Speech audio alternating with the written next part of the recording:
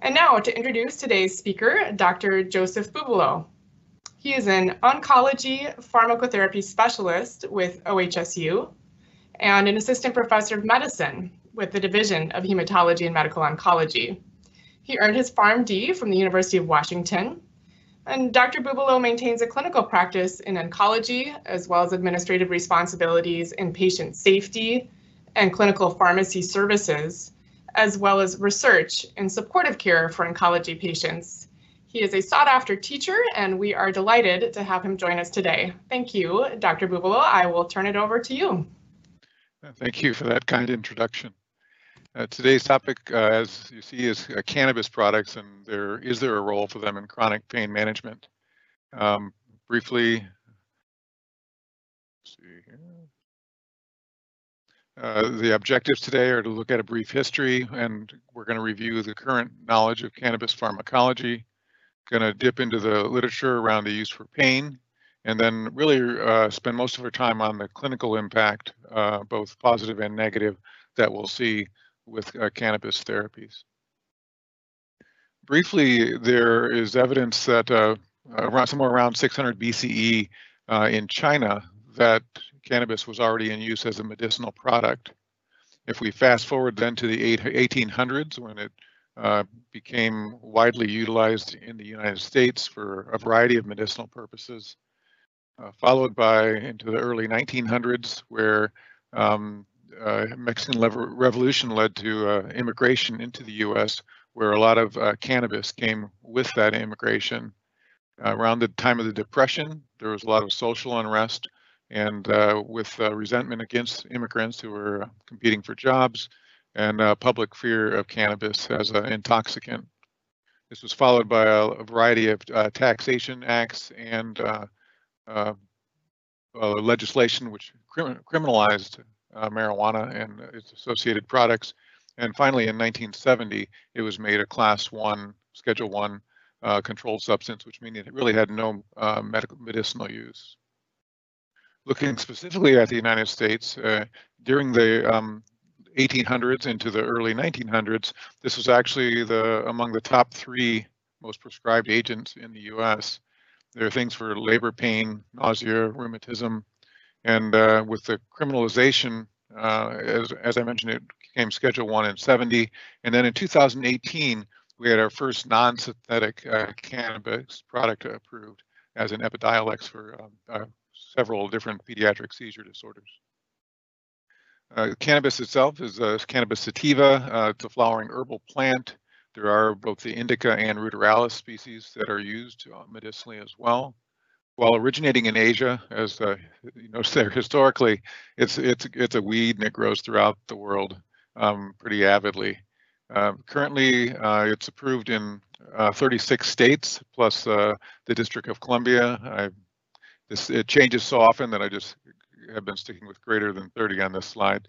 As of the last election, 14 states also allow a low delta-9 THC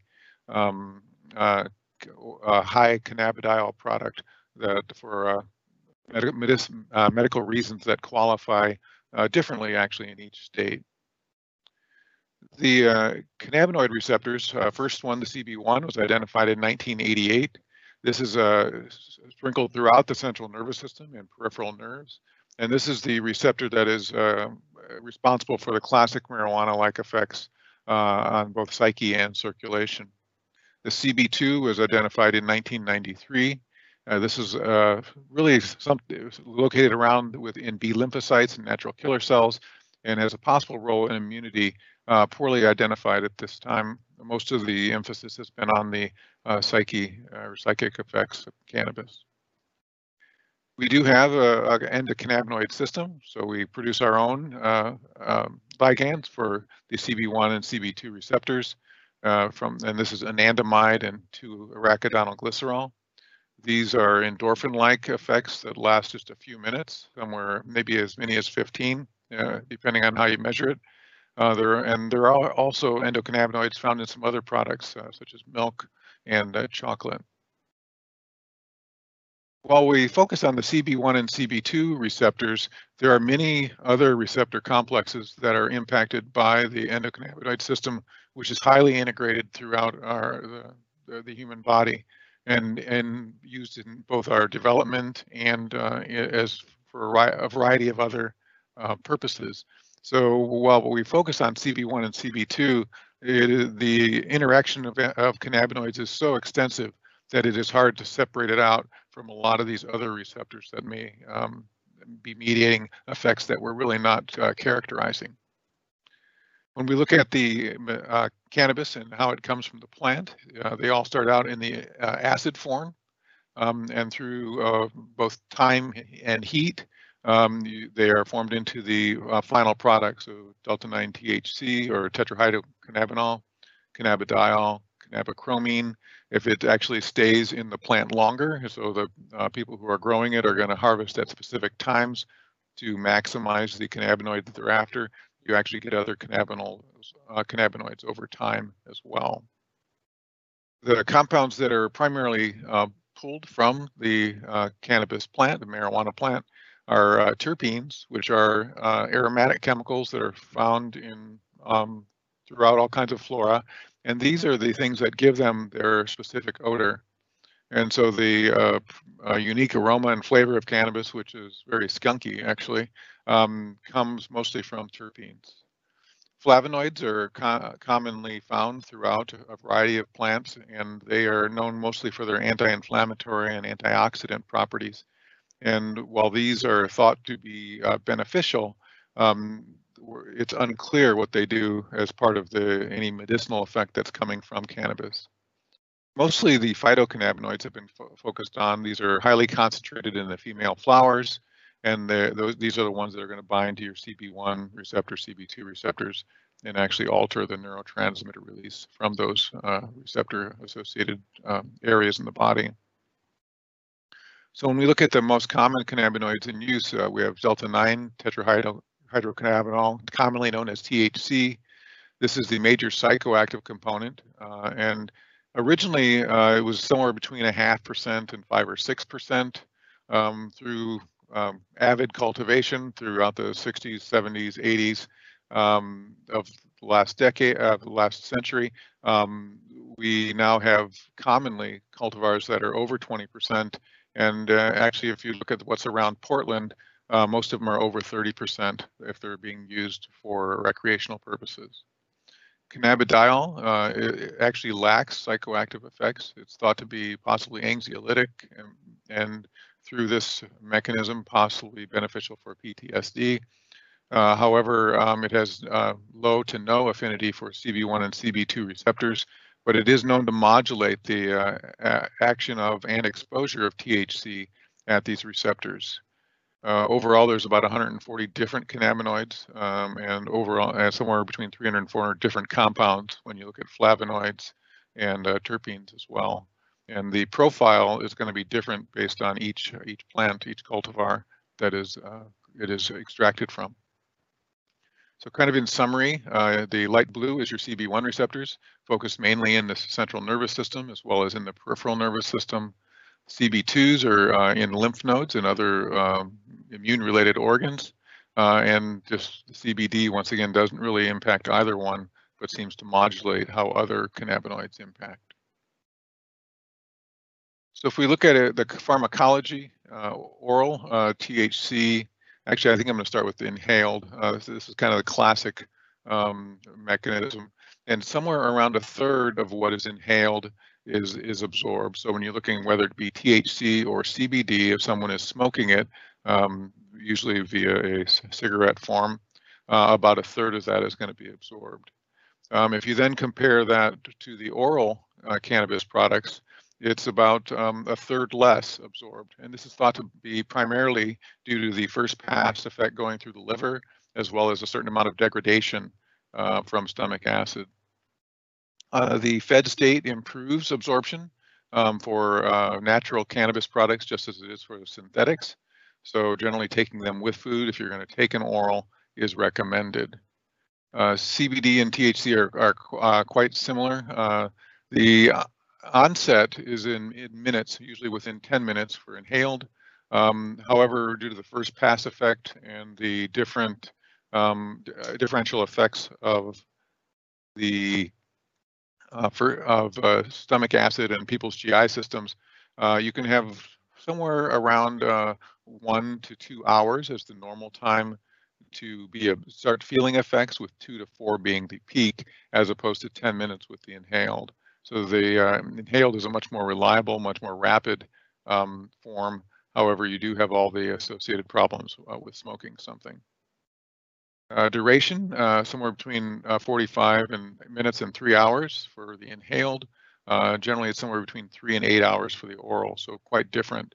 So the patient who is using something medicinally and expecting effect rapidly, especially if they're used to using an inhaled product and switch to an oral, can be quite disappointed that they're not getting whatever their normal effect is.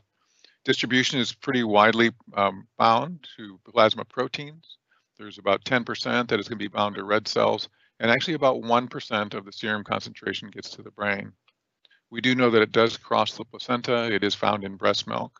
So pregnant or lactating females are going to give this to the baby. Oils and tinctures are absorbed, but we have actually no pharmacokinetic parameters at this time. It's a very lipophilic compound, and they generally cross over the skin, but nobody has actually done the pharmacokinetics on it. So when we look at the delivery and the nature of delivering cannabis, the smoking behaviors, large puff volume, big inhalation depth followed by breath holding, are what delivers when using an inhaled product. When vaporized, you actually get similar THC levels as smoking a cigarette, with a decrease in the burn compounds and the amount of carbon monoxide that the inhaler is going to get in. Pipes generally give a higher THC level than cigarette forms due to lower smoke loss. Sublingual and oral are going to be very similar in their absorption, and once again, they have those variable onset times. And then, as I mentioned, you really get quite a bit more if you take it with food.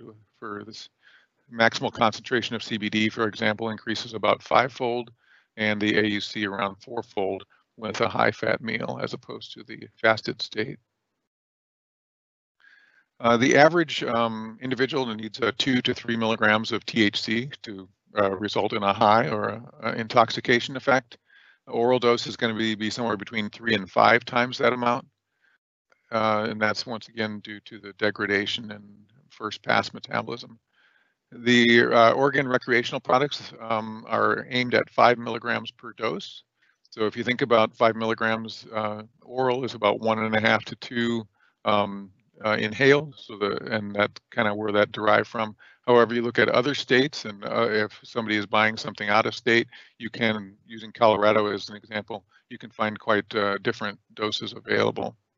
If you're trying to actually calculate the dose the patient is taking, if you look at the packaging of the edibles, the packaging is going to read similar to a food product, in that it'll have like the most to the least common ingredient, and then they will actually have percents or milligrams, and then you would just look at how much they used and calculate that out. Same for the smoked product, you'll find a percent of THC usually, and then sometimes some of them will have a complete profile of the terpenes and other products on there as well. It varies by distributor. They are really extensively metabolized in the liver. Delta-9 THC is primarily via CYP2C profile. The THC in liver is actually metabolized to 11-hydroxy THC, which is 4 to 5 times more potent psychoactively than the parent form. And so if you think about it, if you have a first pass through the liver, ingested is actually going to give a higher rates of intoxication, though delayed onset. And this has actually been a problem with some individuals where they stacked, so to speak. They took a dose, they didn't feel the effect. They took another dose too rapidly, and ended up having quite hallucinatory events. There's actually been at least one death associated with this, where someone hallucinated and stepped off a balcony. CBD however, is primarily CYP3A4 and 2C19 metabolized, with some in also the UGT enzymes. Much longer half-life, somewhere between 56 and 61 hours, as opposed to the 3 to 8 that we saw with THC in the earlier table. And if you have liver compromise, these are going to have delayed clearance. This is really a fecal excretion much greater than urine. And so if somebody actually has renal failure, including being on dialysis, their dose is going to be the same as someone with normal kidney function. This is a table that's been put together over the last several years, and the bottom, and I have to say many of the sources are nuanced, and so we kind of do our best as we can to put it together. But if you look at the different compounds, whether it be THC, CBD, CBN, dronabinol, nabilone, there's variability in each of these as far as which CYP system they are going to impact, and you really have to take it one by one, and it's somewhat of a guess with the natural marijuana products, as I'm going to point out with the products here coming up. Dynamic interactions, though, THC actually diminishes the effect of CBD. CBD tends to decrease THC psychoactive effects, but we're also seeing some contradictory data there, and it could be due to the formulation of some of the quote-unquote CBD products having additional cannabinoids in them, not being pure CBD. It's still kind of being worked out. If there is another sedating agent on board, whether that be a hypnotic or an antihistamine or an anti-anxiety agent, these will generally augment that effect. Whereas if somebody's on a stimulant, say for ADHD, for example, is going to oppose that effect. The psychiatric drugs and lithium have variable effects, and they're not always predictable. If we look at the prescription cannabis products, we have dronabinol, which is a synthetic delta-9 THC and sesame oil. It activates both the CB1 and CB2 receptor with similar affinity, but efficacy is going to be less at the CB2. We don't actually know what it does to the immune system. Nabilone, which is rarely used in the US, is also a THC mimic. It's another synthetic product that hits both receptors. And then we have cannabidiol in the form of Epidiolex, which is a purified cannabidiol from plants, a single cultivar. It's been standardized to 100 milligram per mil, and comes as an oral solution. I think it's like strawberry flavored. And once again, it really doesn't impact the CBD receptors, CB receptors. So when we look at cannabidiol, this is by definition in the US, hemp-derived with a maximum of 0.3% THC. If you look out there at the marijuana-derived cannabidiol, you'll find quite variable THC. If you look at Epidiolex, this is actually a low THC cultivar, which is generally less than 0.1%, not standardized for terpenes or flavonoids. All of these are coming from different cultivars of cannabis sativa and can be variable in other content other than THC, and the CBD is going to be characterized in milligrams. So if we look at common cannabis preps, there's marijuana, which while it is available in leaves and stems, they're mostly selling flowers, also called bud. Hashish is going to be a resin, sometimes coming as a cake, not so widely used as it was before it was being legalized for recreational use. Tincture is a different, we're used to hearing the word tincture pharmaceutically and having an alcohol diluent when we get tincture of paregoric or something like that.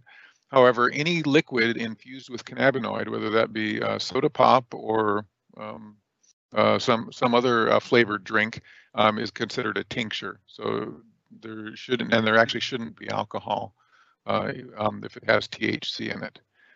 Oil have been extracted from the plant with many different solvents. CO2 is becoming the industry solvent of choice. It's not explosive as butane, ethanol, and propane are, so there's less likely to be an industrial accident. And also it doesn't leave organic residues. So you'll find that CO2 extracted oils are the ones that are most commonly seen out there.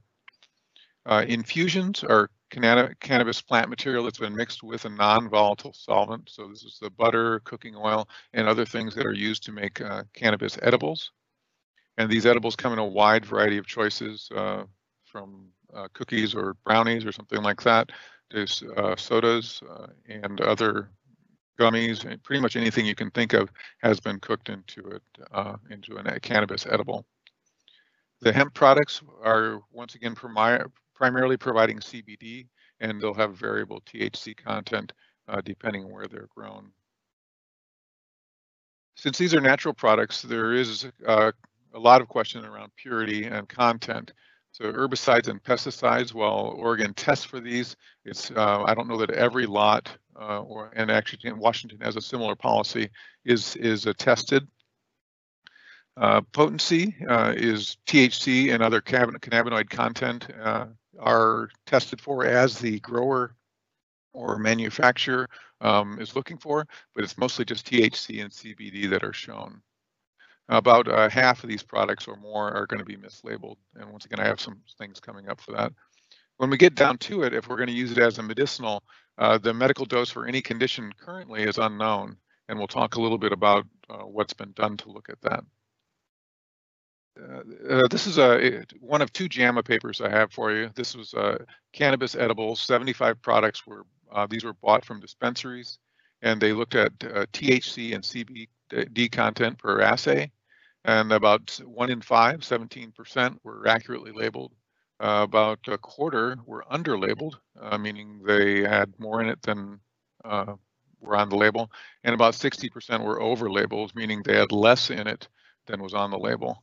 If you look at the THC to CBD ratio, they much as 36 to 1, 36 THC to 1 CBD, and it went down to one product which had a 1-to-1 ratio, which is similar to some that are used medicinally.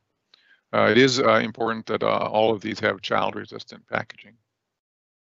If we look just at cannabidiol, which had grown rapidly in popularity as it became available in many states, whether it was oil, tincture, or a vaporization liquid, those accurately labeled varied pretty widely. And once again, there's a tendency towards over-labeling or under-labeling. So these were all bought over a 1-month period. They sent to an independent lab, and they were bought from the internet.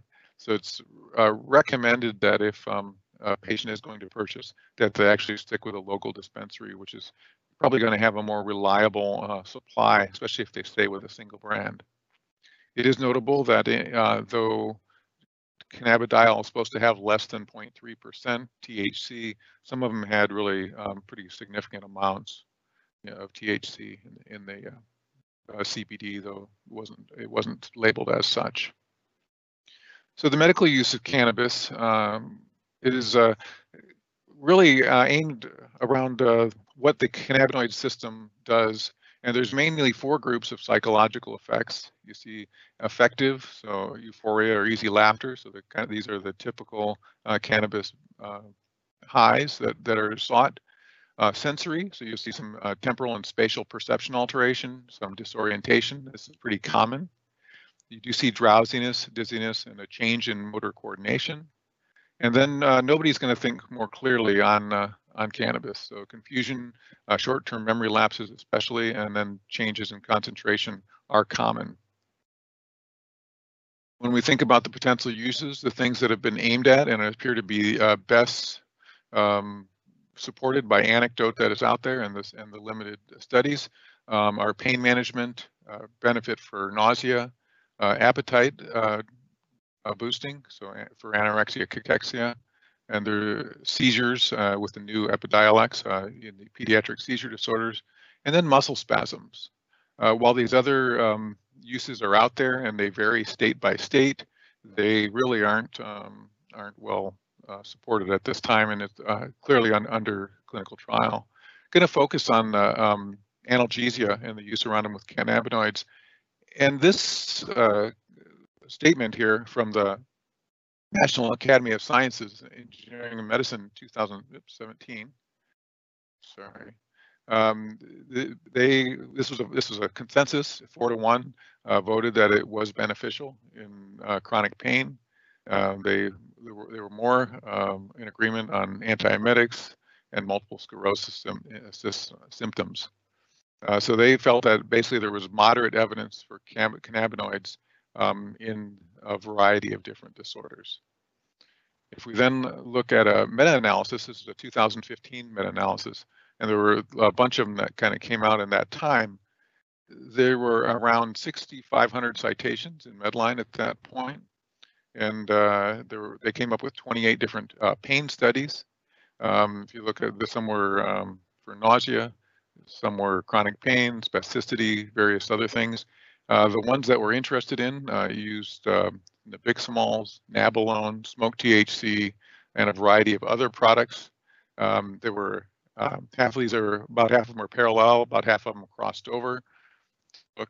And if you look at the odds ratio here, there are some that indicate that there was benefit seen in improvement of cannabinoid over placebo. And there's one here that looked at about 0.9 gram cigarettes 3 times a day as their dose. And they saw reductions in pain in maybe by a third compared to about 1 in 5 or 6 when you look at by placebo. This is a meta-analysis, and it was confounded. I mean, if you look at it, there are a lot of different products that were used. The evidence is, if anything, moderate quality, and the thought is that neuropathic pain or maybe cancer pain was going to benefit. However, these are all short study length. They used a variety of outcome measures. They were not blinded. Oops, things are moving on me again. They're not blinded, and crossover trials were actually not included in the analysis, just the parallel designs. If we fast forward to last year, there were actually 3 or 4 different meta-analyses came out last year. If you look at Medline, there's around 13,000 articles, so it's almost doubled since 2015. Under a little more stringent criteria, there were 54 of those 13,000 that were eligible for review, and 39 met full criteria. And on pain, you looked at neuropathic, nociceptive, and cancer pain. All of these, once again, are confounded by small sample sizes, short duration of follow-up, high attrition rates, and patients had to have stable pain scores, so maybe not the worst patients with the worst types of pain, and actually to be reviewed on these studies. So bottom line is there aren't valid studies out there that I could present to you today. I couldn't actually select one because there's nothing that actually compares different types of medical cannabis head to head, and there's nothing with long-term pain control with the medical cannabis. If you look deeply into that and kind of parse it out, the number needed to treat for benefit when you look across these many trials is somewhere between 3 and 20. The benefits that are seen are more likely in chronic non-cancer pain. They seem to benefit those with fibromyalgia, non-chemotherapy-induced neuropathic pain, cancer-related pain, and then rheumatoid disease. And if you think, once again, back to the 1800s, rheumatic diseases was one of the uses. Oddly, though, even though we see signal in neuropathic pain, diabetic neuropathy has really inconsistent results. So while it's not chemo-neuropathy and it's not diabetic, other types of neuropathic pain seem to benefit in some way. Other benefits that have been seen is an improvement in sleep quality, and this is something that anecdotally many individuals use it for. When you look at the assessment of pain control on the scales, most of them have a 1 to 1.5 point decrease when you see those that look to have benefit. And some people, so about 1 in 4, will have a greater decrease in their pain score. And when you look at the products that are inducing these results, it's really the pharmaceuticals, nabiximols, which is a 1-to-1 CBD to THC ratio, and then dronabinol, which is the synthetic THC product that's available in the US. Nabiximols is available in about 8 different countries currently, and is phase 3 trials in the US for multiple multiple sclerosis spasticity. The other thing that prior to the pandemic was a lot in the news was, should opioids be replaced with cannabis for pain? And there was these state-level epidemiologic reports that were suggesting lower overdose deaths in states that legalized cannabis. And these are, once again, big reports. When you actually drill down, and we had been kind of waiting for those to see, there was one prospective 4-year cohort study with around 1,500 individuals, chronic non-cancer pain, and they were looking at concomitant cannabis use with opioids. And what came out is those that used cannabis had more subsequent pain, less self-efficacy in managing their pain, and actually did not decrease their prescribed opioid use. So the bottom line is, even though there's this epidemiologic stuff, when you look at the individuals, they don't really appear to be helped. And so we're not, and I don't think anybody is actually supporting in a evidence-based way the replacement of opioids with cannabis at this point in time. Canada has moved forward with a adoption of medical cannabis, and actually is currently putting out the best guidelines that are out there. And I'm throwing these out because the anecdote is so strong that no matter what the evidence says, you're going to have patients that are using cannabis products. So their guidance is you start low and you go slow, because there's a U-shaped curve.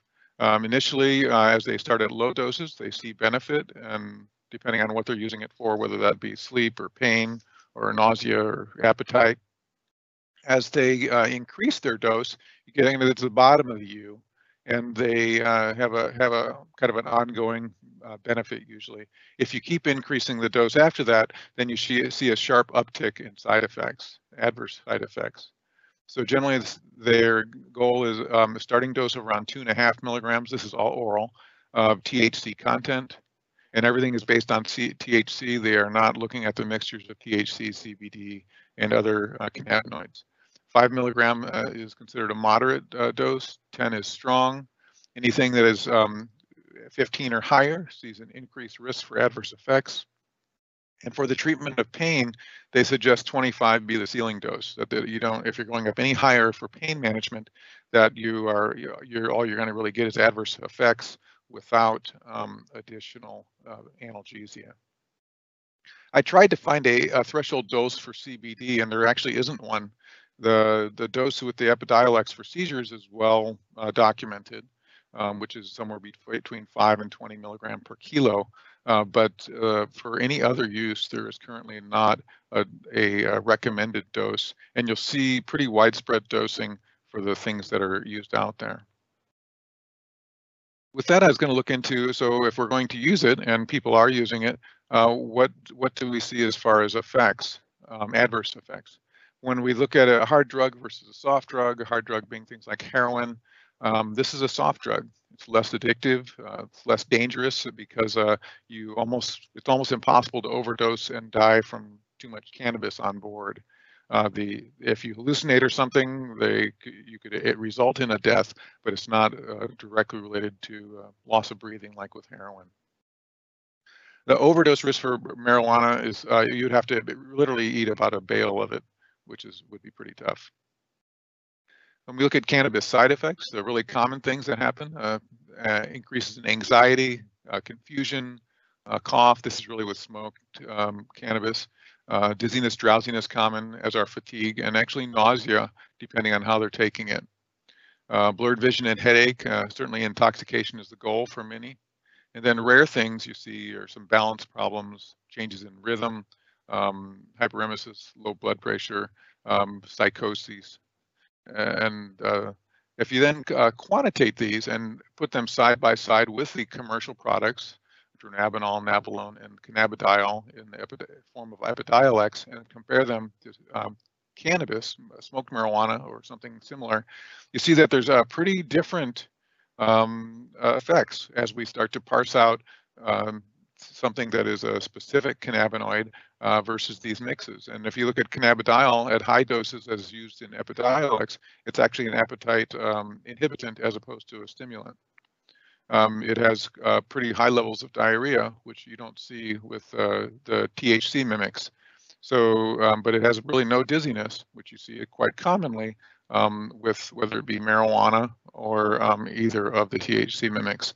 So I thought it was really interesting to put these kind of in a table as we would compare pharmaceuticals to see how they add up. And I think as more and more of the different cannabinoids are pulled out and focused on as medicinals or whatever they're going to be used for, this would be an interesting way to compare them. So who should not be using cannabis? If we think about that, anybody with a psychiatric history, we know that those with schizophrenia tend to express more commonly and at an earlier age. Those that are pregnant or breastfeeding are going to be transmitting it to the infant. And we know that endocannabinoids are widely prevalent in the development of children. And along with that is the should 21 actually be the age of use, because the brain continues to develop somewhere around 25.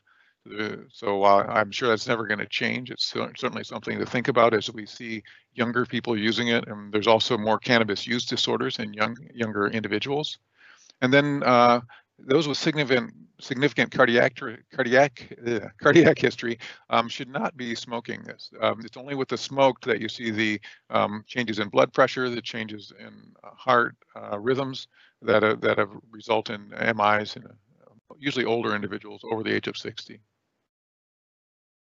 Speaking of use disorders, there is dependence that has been seen. While it's considered non-addictive, especially when ingested, it's with regular use, dependence develops in somewhere between 9 and 10%. This is more common in the young user than the older user. If you compare that to nicotine, which is about 32%, heroin, which is about 1 in 5, cocaine or alcohol, which are alcohol more, cocaine similar. There is a physiologic withdrawal after long-term use.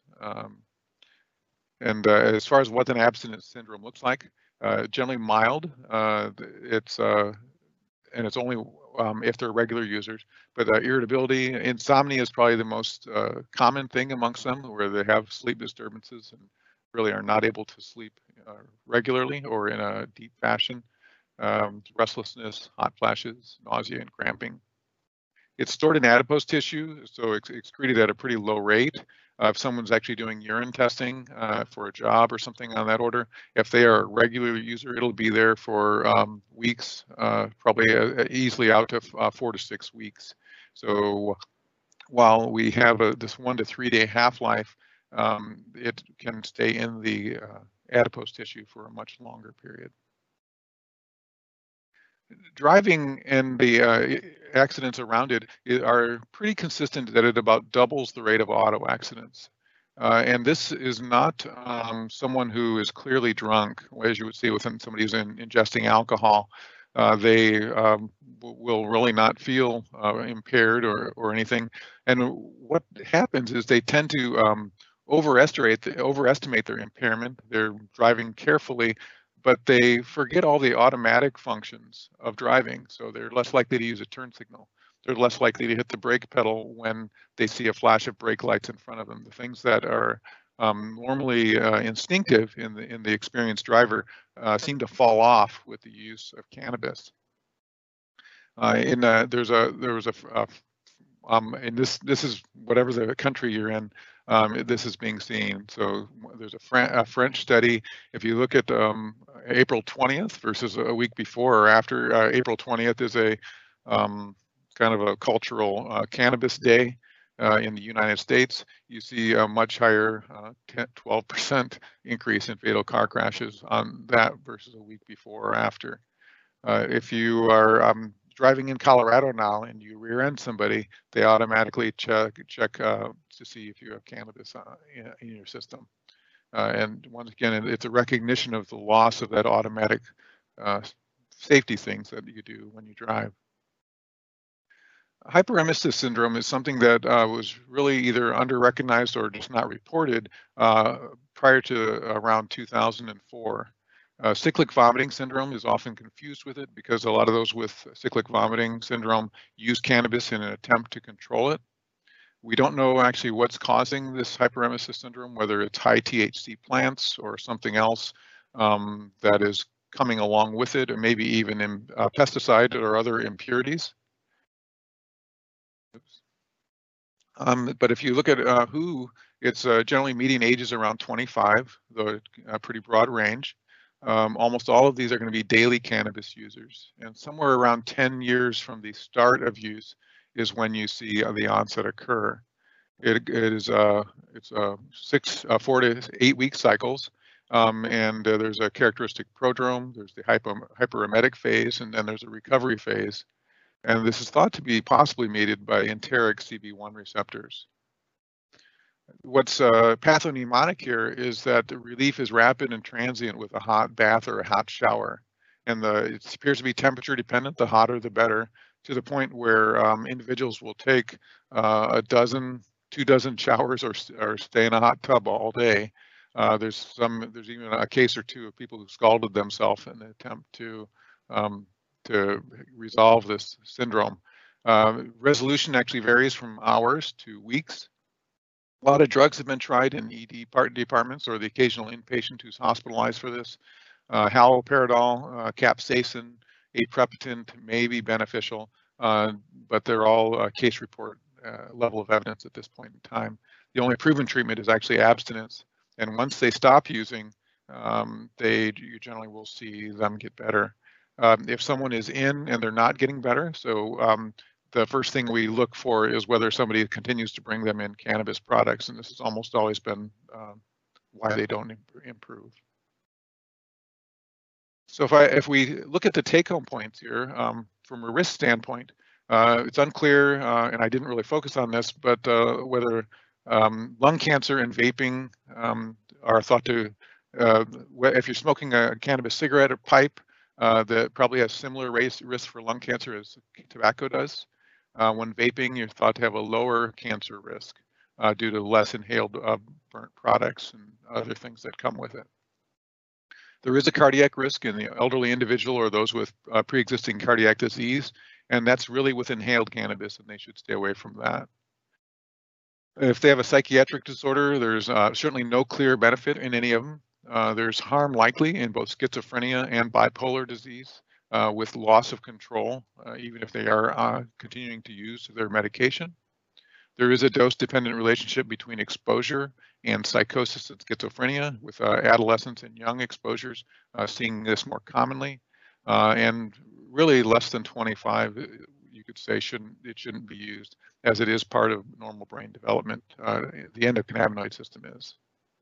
While they're less habit forming than nicotine and certainly the hard drugs that are out there, the risk is real. Somewhere around 9% will have a cannabis use disorder, and this is more common in adolescents.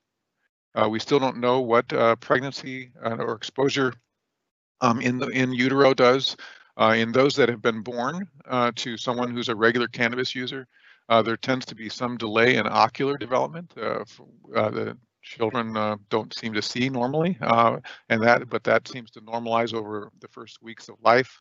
And if you follow these children into their teen ages, they tend to have lower levels of achievement, and maybe when we think about academics, but there's no really randomized or controlled data that says that isn't just normal teen behavior. So that is still unknown, but the recommendation currently is to avoid during pregnancy or when breastfeeding. We really need more studies in the higher risk subgroups, older adults with chronic diseases, that can tell us whether there's benefit or we're going to see more harm than benefit. The problem is it's really hard to find factual information, no matter what you're looking for, and the products that are out there are unregulated in any meaningful way. What they get at a dispensary is what the producer decided to make at that point in time. And while there are some really good, even pharma grade producers out there, it's quite mixed what will be in any particular dispensary. So the true medical benefits are unclear. I think there's some clear areas of promise. with pain relief, especially neuropathic pain. This should be an active area of research. Muscle disorders, I think we're going to see nabiximols approved probably in the next 1 to 2 years for multiple sclerosis spasticity. We already have the Epidiolex for seizure disorders. Appetite and nausea, dronabinol has been widely used for this. Also, the use of cannabis for those with appetite problems. It's and actually HIV cachexia is an approved use of dronabinol. So this is, I think, going to continue to be an area of use. The one thing that you see when you talk, I've talked to actually many patient groups, and the mood is the most common benefit that they see. They may not say that they have less symptoms. They may not say that they have a better.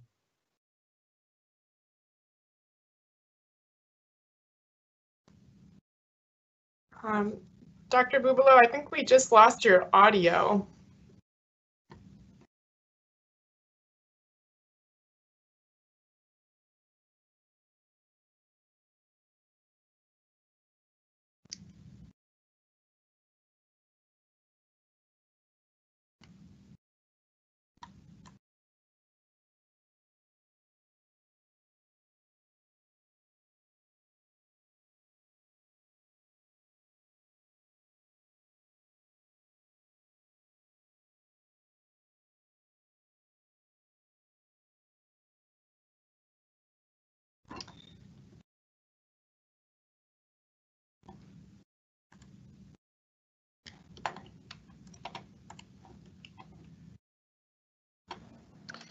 I'm not positive, but I think if anybody has his phone number, I think that we can invite him and then he can just answer the phone and talk us through the rest, through the Q&A.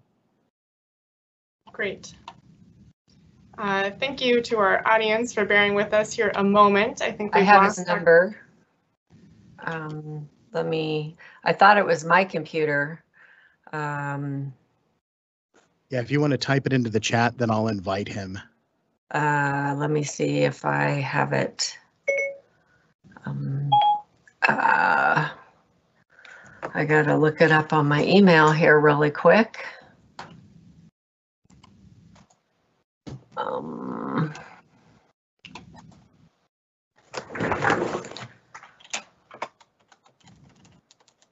Thank you to the audience for bearing with us as we work on getting Dr. Bubalo back on audio. You may be able to reach him by phone to answer our questions. And I do see some questions that have started to come in.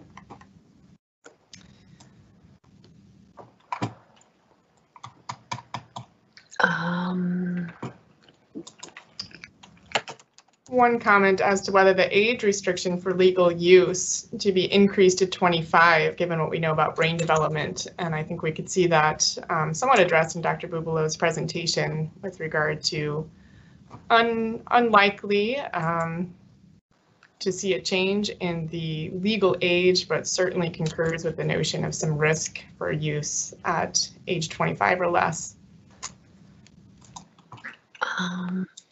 I'm sorry, I have so many emails from him.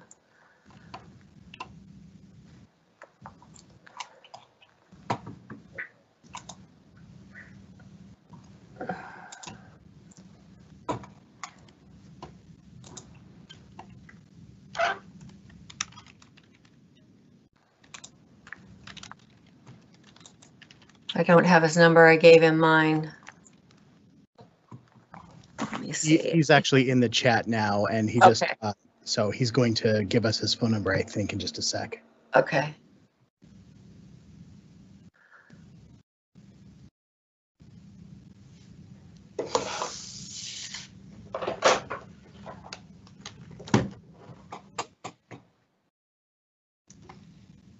Great. I will go ahead and call Dr. Bubalo, and we will do that by telephone. I am inviting him into the meet from phone. Pardon? Hello? Oh. Hello?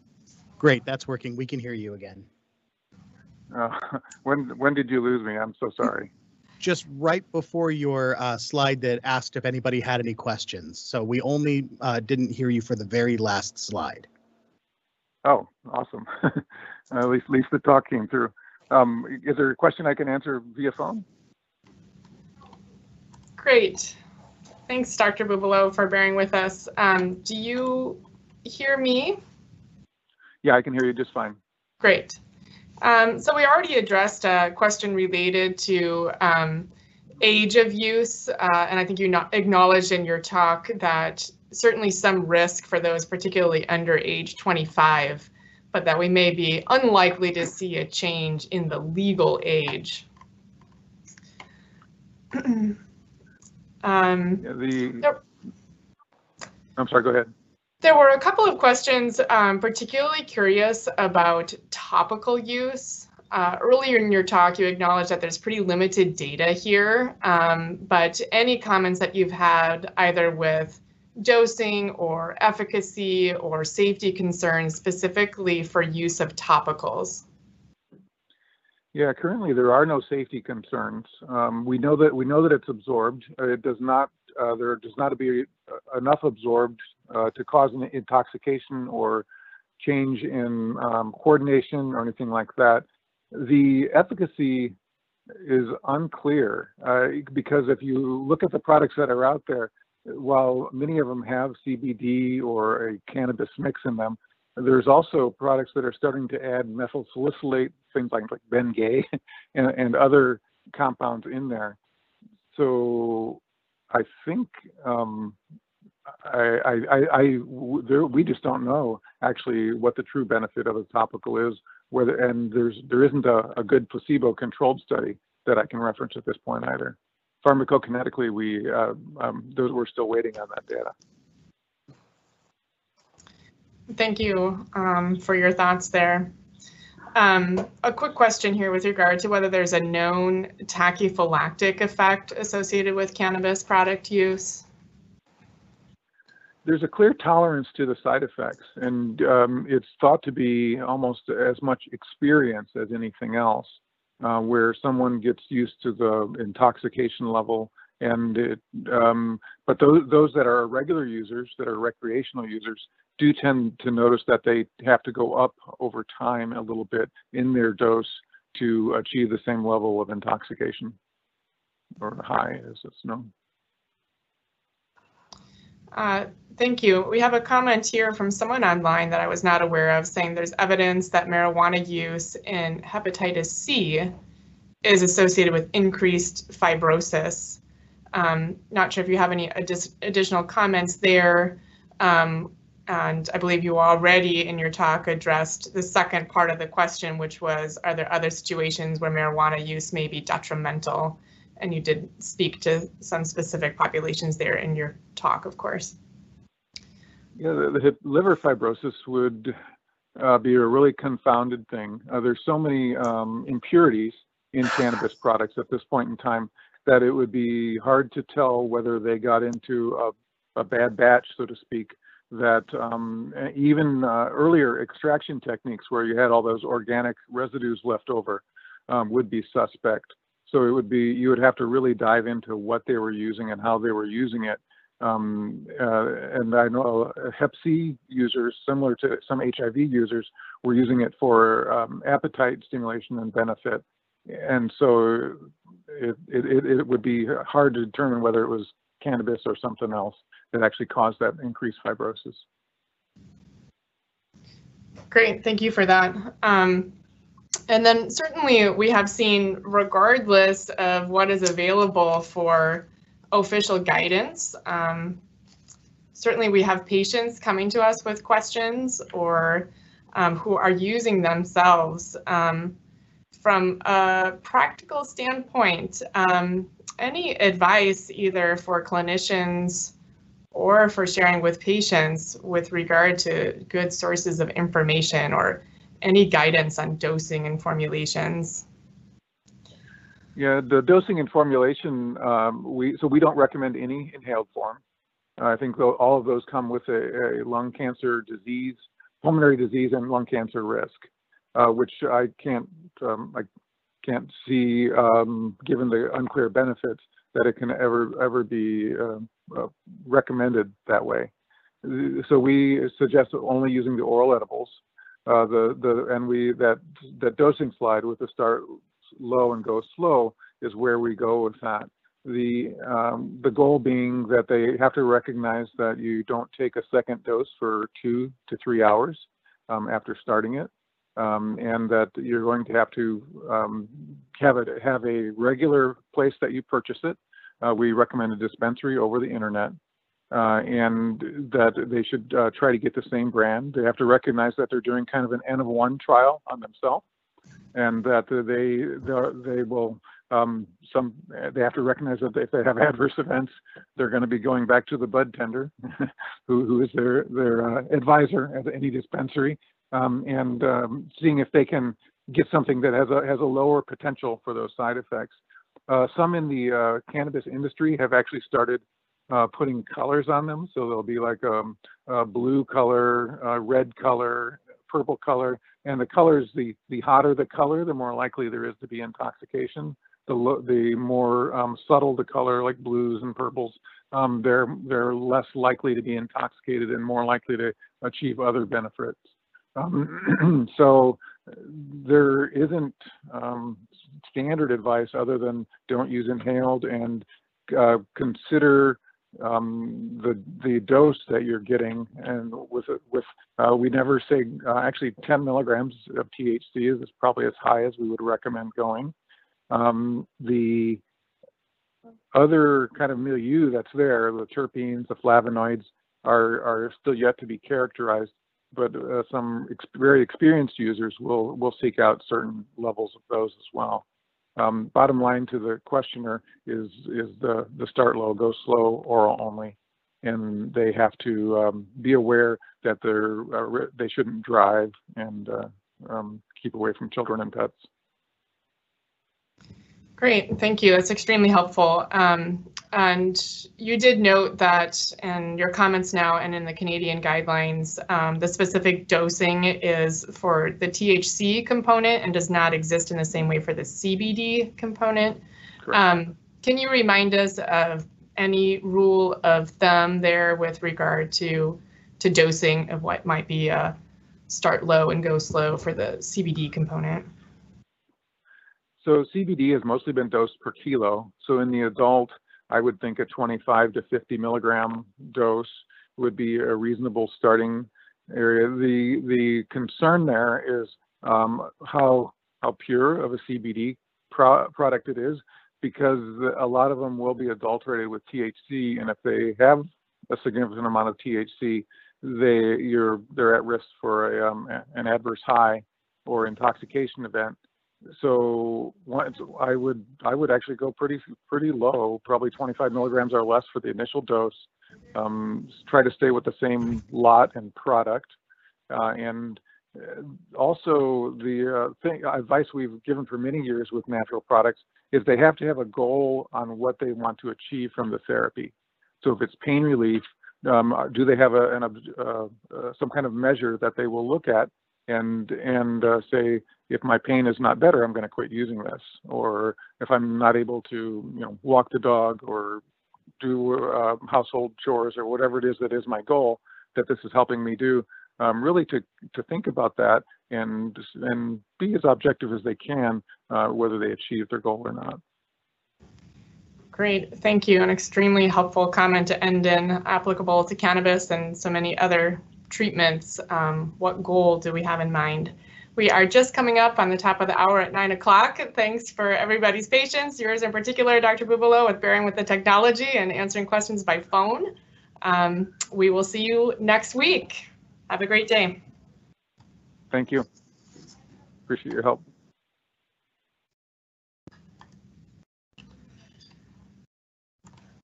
Thank you, Dr. Bubalo. Have a good day, everybody.